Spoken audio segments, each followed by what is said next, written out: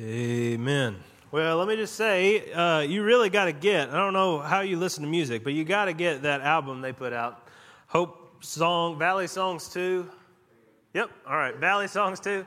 It's just on my phone. I don't have to find it. But if you need to find it, we can help you find it. It's amazingly good music, but that Walked Out of the Grave song, listen, I don't know what your Tuesday's like. I don't know what your Monday's like, that moment when you're just sort of down. Play that song. I do. And then I start moving. You start really feeling it, and if he's walking out of the grave, I'm walking too, and you start walking, you're following Jesus. She doesn't always do it here because I don't know if it's too much or whatever. On the album, she does it, and it's really exciting. Please listen to that album. I think it'll bless you. I want to encourage you, too, before I slightly discourage you and then bring it all back around, because, yes, today we are going to be talking about hell. Oh, we got to talk about God's judgment. If we're going to talk about judgment, we've got to go to the source. We can't judge others. We can't judge ourselves. But the Christian teaching that we've gone through doesn't stop judgment, because God does judge. So if you got a copy of the scriptures, please open them up to Luke chapter 16. Turn or tap your way. Feel free to use an electronic, whatever. But Luke chapter 16. Don't have a copy of the scriptures? We'll have those on the screen for you, so please don't panic. But we'd love to give you one on your way out. But I want you to get in the text today, because I don't know that there's anything in Christianity that the Western mind rejects harder than God's right to judge us. Specifically, his right to condemn us and the way that's expressed through the doctrine of hell. I don't know of anything. You can tell me later some stuff personally or stuff you know of, but I don't know anything that hits as hard or is rejected as passionately as this concept of hell. But if God's better than us, if he's smarter, if he's bigger, if he's holier, if he's wiser, if he can see more, if he's a whole order of thing higher than us and not just one order, unimaginably greater than we are, it would make sense that as he speaks to us, there would be lots of places where it doesn't make sense to us, where it doesn't look like what we would have done. It should. And instead of being afraid of those places, we need to push into those places. Because it's there that you're going to see the greatest distinction between your wisdom and his. It's there that you're going to find what you thought was wisdom is folly. And that where he's doing something different, he's doing it for a reason. And that you want to be on his wavelength, not the other way around. Jesus taught about this a lot. Talked about hell more than anybody else. But I'll say from the beginning that my goal, and I think the goal of this text of Scripture in Luke chapter 16 is not to scare you. I don't even know that the teaching on hell is principally to scare you. I'll talk in a minute about how scaring you might even work against what we're trying to do here. What I want to do, what I think the text does, is to try to get you to stop choosing hell. We're going to kind of flip the script, because I think the Scripture does. God is not stomping on your fingers as you're trying to get into heaven and he's sending you down to hell. Hell is something you and I are choosing. Death is something you and I are embracing. As we learn about it and see what Jesus taught about it, my goal is to have you stop that. Embrace something else, something better. Embrace life. So let's read it. Luke 16, we're going down to verse 19. Are you there? Doesn't matter. We're starting anyway. Verse 19. There was a rich man who was clothed in purple and fine linen. In ancient times, purple was hard to come by. You had to crush a specific snail in order to make purple. And so purple was the color of royalty. Purple was a color of wealth and ostentation. It's not just this guy's favorite color. He was clothed in purple, fine linen. He feasted sumptuously every day. At his gate was laid a poor man named Lazarus, covered in sores, who desired to be fed with what fell from the rich man's table. Moreover, even the dogs came and licked his sores. The poor man died and was carried by the angels to Abraham's side. And the rich man also died and was buried. And in Hades, which is hell, being in torment, he lifted his eyes and saw Abraham far off and Lazarus at his side. And he called out, Father Abraham, have mercy on me. Send Lazarus to dip the end of his finger in water and cool my tongue, for I'm in anguish in the flame. But Abraham said, Child, remember that in your lifetime you received your, very important word, good things, and Lazarus in like manner, bad things. But now he is comforted here, and you are in anguish. And besides this, between you and us, a great chasm has been fixed, in order that those who would pass from here to you, who would want to do that? Very interesting. We can think about that if we have time. Would pass from here to you may not be able, and none may cross from there to us.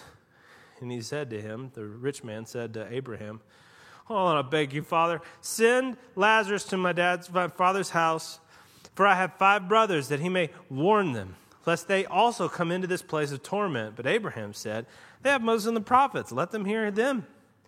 The rich man said, No, Father Abraham, but if somebody comes back to them from the dead, then they will repent. Abraham replies, If they don't hear Moses and the prophets, neither will they be convinced if someone should rise from the dead. What is going on in this teaching? Let's dig into it. Well, a lot of this teaching, there's a great pastor named Tim Keller who's alive but retired. He was in Manhattan for a very long time, and he kind of taught a lot of this and helped me to see some of this some way and dig into this parable. But he's in Manhattan, and he's got people all the time who are going, You're a Christian, really? Like, you actually believe the Bible? And he'll say yes, and then they'll say, Well, you don't believe in hell, though, do you? And he'll say, Well, to these people, one thing, I don't think the description of fire is literal. And they go, Oh, whoosh, wow, great. Because if you're right, and, I go there, I'm glad it's poetic. And he says, No. I think it's a substitute. I think it's a stand-in for something infinitely worse than fire. And the people kind of freak out. Because what's hell really talking about? We absolutely believe, let's be very clear, that hell is a place where God actively pours out his wrath on sinners. But there's a lot to be seen in Scripture that warns us of how hell is actually a thing that's growing up inside us all the time. Hell, death, is a choice that we're making, a thing that we're embracing on a regular basis. There's something about hell that's attractive to us, that draws us to it. I'm not trying to scare you with hell. I'm trying to kind of wake you up and to stop you from choosing it. And Exhibit A is this rich man. Now, when I read this as a kid and kind of growing up, and you read the Bible like you're supposed to or whatever, and you kind of have these stories, and if nobody talks to you about them, you just sort of have whatever your understanding of it is, and you keep going with it. And for me, for a long time, I thought of this guy as a pretty innocent guy who just kind of got shafted. He's a rich man, he's living a good life, but that's not a sin. And then we find he goes to hell. Oh boy, he didn't even know. I bet he didn't know. I mean, at the end, he's talking about Abraham going back and sending somebody to speak to his brothers. Maybe he just didn't know. But that is a terrible way to read this parable. There's no way this guy was like an atheist or had just never heard about God and his justice on sin after death. Clearly, in this story, this guy is calling Abraham father. Abraham is calling him son. There's a song in kids ministry we used to do called Father Abraham. Had many sons. You know that one? I'll sing it to you later. The point is that he had lots and lots of progeny because there are lots of Jews in the world, and when we come to Christ, who was a Jew, the fulfillment of God's promises to the nation of Israel, we also now are sons of Abraham. However, what Jesus is doing with this teaching is saying that there was a Jewish man. He was speaking to his disciples. He's speaking to disciples who were Jewish men. He's speaking to them after a big block and about to be a big block of teaching against or to the Pharisees, who were very Jewish. Not just ethnically, but excited about the religious aspects of being Jewish. This guy knew God. This guy was probably even a good Jewish guy. He probably did what he was supposed to do. And you say, well, what about this poor guy that he steps over every day and doesn't even give the scraps from? Well, the guy has sores, so maybe he was able to tell himself, the guy's unclean and he needs to stay away from me. Who knows? You don't know. We do know that he was probably Jewish. We do know that he knew who God was, that he probably knew his way around the Bible, that he probably was a tither. So what happened? That's where the heart of this teaching starts. Abraham says, child, remember in your lifetime, you received your good things. And Lazarus in like manner bad things, but now he's comforted here and you're in anguish. So again, you can read this and you can think to yourself, oh, God is like socialism or whatever, where all the poor people get all the stuff and all the rich people have to give it up. And you either have it or you don't, and God flips it. No. He said, you had your good things. Something else that's very important to notice about this passage is that Jesus gives Lazarus a name, but the other guy he just calls a rich man. And it's not a big deal to just call him a rich man. In all of Jesus' parables, he uses a title for somebody. It was the father, the prodigal son, the brother, the other son. He doesn't call them Tom, Dick, and Larry. He uses these here's what they were to each other. He's the rich man in this story. Okay, whatever. But of all of Jesus' teaching, there's only one person that Jesus ever gives a proper name to, and it's Lazarus. Why? Because there's supposed to be a distinction between Lazarus and the rich man. This rich man had his good things. The only other thing we know about him than the end in hell, so the beginning of the parable, the only thing we know about him is that he did live sumptuously and he did dress well and he did live comfortably. And Abraham said those were his good things. That was what this man valued. Who he was were those good things. And so when death came, he now becomes what? His identity is lost, and all he is now is one who wants those good things. For him, even the only things. It's very important that you understand that Christianity is constantly trying to reveal to you and asking you to ask yourself, what is your highest good? What is your greatest love? What's the thing that if you get it, then everything else is okay? What's the thing that if you say, heaven, if it's this, I'm going, and if it's not, I don't want to go? What is it? For this guy, it was those highest things. And this is where it gets very scary for us, because Jesus is affirming what Scripture has taught, which is that you become what you love. Either you reduce yourself down to what you love, or you expand and open up to what you love. But you become like what you love. A Danish philosopher was a guy named Søren Kierkegaard. Don't ask me to spell it. He was a Christian, and he set out to define sin a little more clearly because the Pharisees were tripping him up. Traditionally, we think of sin as disobedience to God's law. He said do, and we did. He said don't, and we don't. Or sin, he said do, and we don't. He said don't, and we did. And yet, Kierkegaard is reading about the Pharisees and knows what we know, which was that they were zealous about God's law. They were manic. They were furiously attempting to obey God's law, adding to God's law to make sure that they had all of these fail-safes before they actually broke God's revealed word. And yet, when Jesus comes, he doesn't praise the Pharisees for their obedience. He actually calls them whitewashed tombs. Outside is beautiful and white, clean and clear and sparkling with all the veiny kind of beauty of marble. But on the inside, their hearts have embraced death.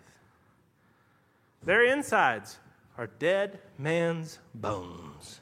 Why? Jesus confronts them. Matthew 22. The Pharisees heard that Jesus had silenced the Sadducees, so they got together, and one of them, a lawyer, asked Jesus a question to test him. Teacher, what is the greatest commandment in the law? And Jesus says, you shall love the Lord your God with all your heart, all your soul, and all your mind. This is the greatest and first commandment. Seconds like it, love your neighbor as yourself.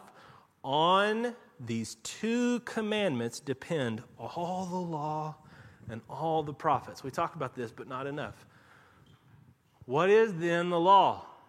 In those two words, love the Lord your God with all your heart, soul, mind, and strength, and love your neighbor as yourself. What's the verb? Love. Love. All of God's law is not deciding how well you give your money. All of God's law is not deciding how perfectly you adhere to His picture for how you should dress or how you should speak. All of His law is addressing your heart. Whom do you love? Really love, mostly love. What is heaven to you? God's law is not a running schedule that will make you into some beautiful marathoner. God's law is not 7 tips to being your best you or living your best life. It's not designed to shave off some of your warts and make you look a little better. It's designed to open you up, look inside and say, what do you love? Because you will become what you love. This is where our understanding of hell gets totally flipped upside down. I said God's not stomping on fingers. I think people think that. They're like, hell's down there, and heaven's up here, and humanity's got like their fingertips on the edge, and they're just holding on, and all of their obedience and righteousness and whatever they're trying to do, they're trying to pull themselves up to heaven. And that God, moving the goalposts, making things so hard, is gleefully just stepping on their fingers. That sometimes He picks stuff up and just, nope, and pokes them on the head and sends them straight down. It seems that way. So many people reject God. Doesn't it seem that He's gleeful in it? Hell just seems so excessive. Eternity, really? We imagine that He's gleeful in the way that He steps on our fingers, or that He's like those poisonous little clerks in bureaucracy. And you come and you humbly hand them your pamphlet of pages that you've filled out, and you think you've got this one notarized and this one appropriately or whatever, and because you had them in the wrong order, or because the signature and the date don't match here or there, or because you needed a 948 form and what you filled out was an S12 teen form, then they get to take the big stamp and say, denied, and they do it with so much joy. Is that God? No. He is saying that your heart is going hard after something else. That He is coming after you, and instead of you coming to Him, are running from Him as hard and as fast as you can. Your heart wants something else. C.S. Lewis wrote a lot about this, I think very helpfully. I willingly believe that the damned are, in one sense, successful rebels to the end. That the doors of hell are locked on the inside. Look at this rich man.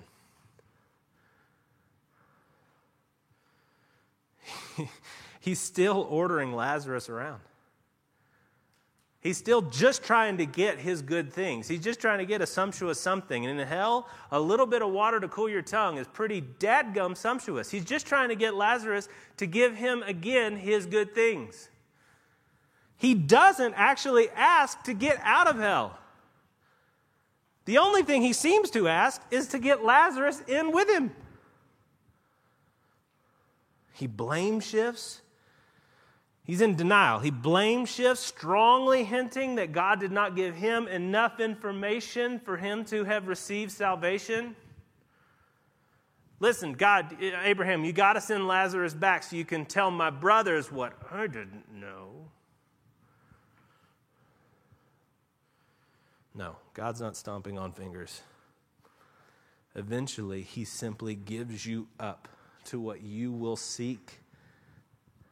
What your heart has said is your greatest good. This is all through Scripture. Romans 1 says it really clearly. God gave them up to the lusts of their heart, to the impurity, dishonoring their bodies among themselves. They exchanged the truth about God for a lie, worshiping and serve the creature rather than the Creator, who is blessed forever. Amen. He's restraining, and you continue to look away because you don't want him. You want what? Respect, family, lust, gluttony, sumptuous food, fine linen, whatever. And eventually, he gives you up. What I'm saying is that hell is not just a pit. It's a pit you choose and are choosing even now. Hell is very similar in Scripture to addiction. You keep going back to this thing that's hurting you. And you've seen addicts that are out there, substance abuse addicts, and we're not judging them as individuals. Who knows how they got there? But you can see the process and the way that it horribly disfigures those people. They start and then they continue because they deteriorate. Deteriorate in the sense that they have to keep going back to bigger and heavier because each time they go, they feel less and less of that high. What happens to you if you need a bigger and more powerful fire to feel any heat at all? Well, you're getting cold. You're falling apart. You're dying. The addict deteriorates and the addict isolates. You got to get away from people you love because people you love are going to try and stop you from doing this thing that's hurting you, which you have convinced yourself is actually heaven. And so you've got to hide that piece of you from people you love or just hide you from people you love. You got to isolate. And you got to live in a state of denial. This is going to work. Eventually, this is going to work. I know I didn't do it right, but I will. I didn't get enough, but I will. I'll figure it out. And then this will make me happy. Really, truly, capital H, happy. Finally, good, this. Keep going and going and going and going. Live in denial of the obvious fact that this is death. This isn't life. Lewis, again, he talks about how even small things we consider small sins, little picadillos that we don't compare to heroin, will become something more. Christianity asserts that every individual human being is going to live forever. This is either true or false. If you believe Christianity, though, you believe it's true. Now, there are a good many things which would not be worth bothering about if I was only going to live for 70 years, which I had better bother about very seriously if I'm going to live forever. Perhaps my bad temper and my jealousy are gradually getting worse, so gradually that the increase in 70 years will not be very noticeable, but it might be absolute hell in 1,000,000 years. In fact, if Christianity is true, hell is precisely the correct technical term for what it would be. Do you believe that? The comparison game won't work because you're saying to yourself, well, I'm not that bad. Look at this guy. But what you are engaging in, if your heart is not mad about, loving in, totally sold out for my number one being God, it will kill you. It is an embrace of death. It's an embrace of hell. Proverbs says it so beautifully. For the lips of the forbidden woman, they drip honey, and her speech, it's smoother than oil. But in the end, she's bitter as wormwood, sharp as a two-edged sword. Her feet go down to death. Her steps follow the path to Sheol. All rejection of God. even good stuff that you put above God, all rejection of God is like embracing this adulterous woman who is honey and smooth as oil. And yet, when you grab her, she, bitter, sharp as a two-edged sword, takes you down to death. It is the embrace of death. The ancient Etruscans, I learned this week, it blew my mind. Ancient Etruscans, I don't even know who they are now, so forgive me if I'm hating on your family. But like thousands of years ago, Etruscans, they once kicked out their king because he was too cruel. He was too cruel to his enemies by this means of execution he had come up with, where he took people that he wanted to execute and he bound them wrist to wrist, waist to waist, face to face to a corpse.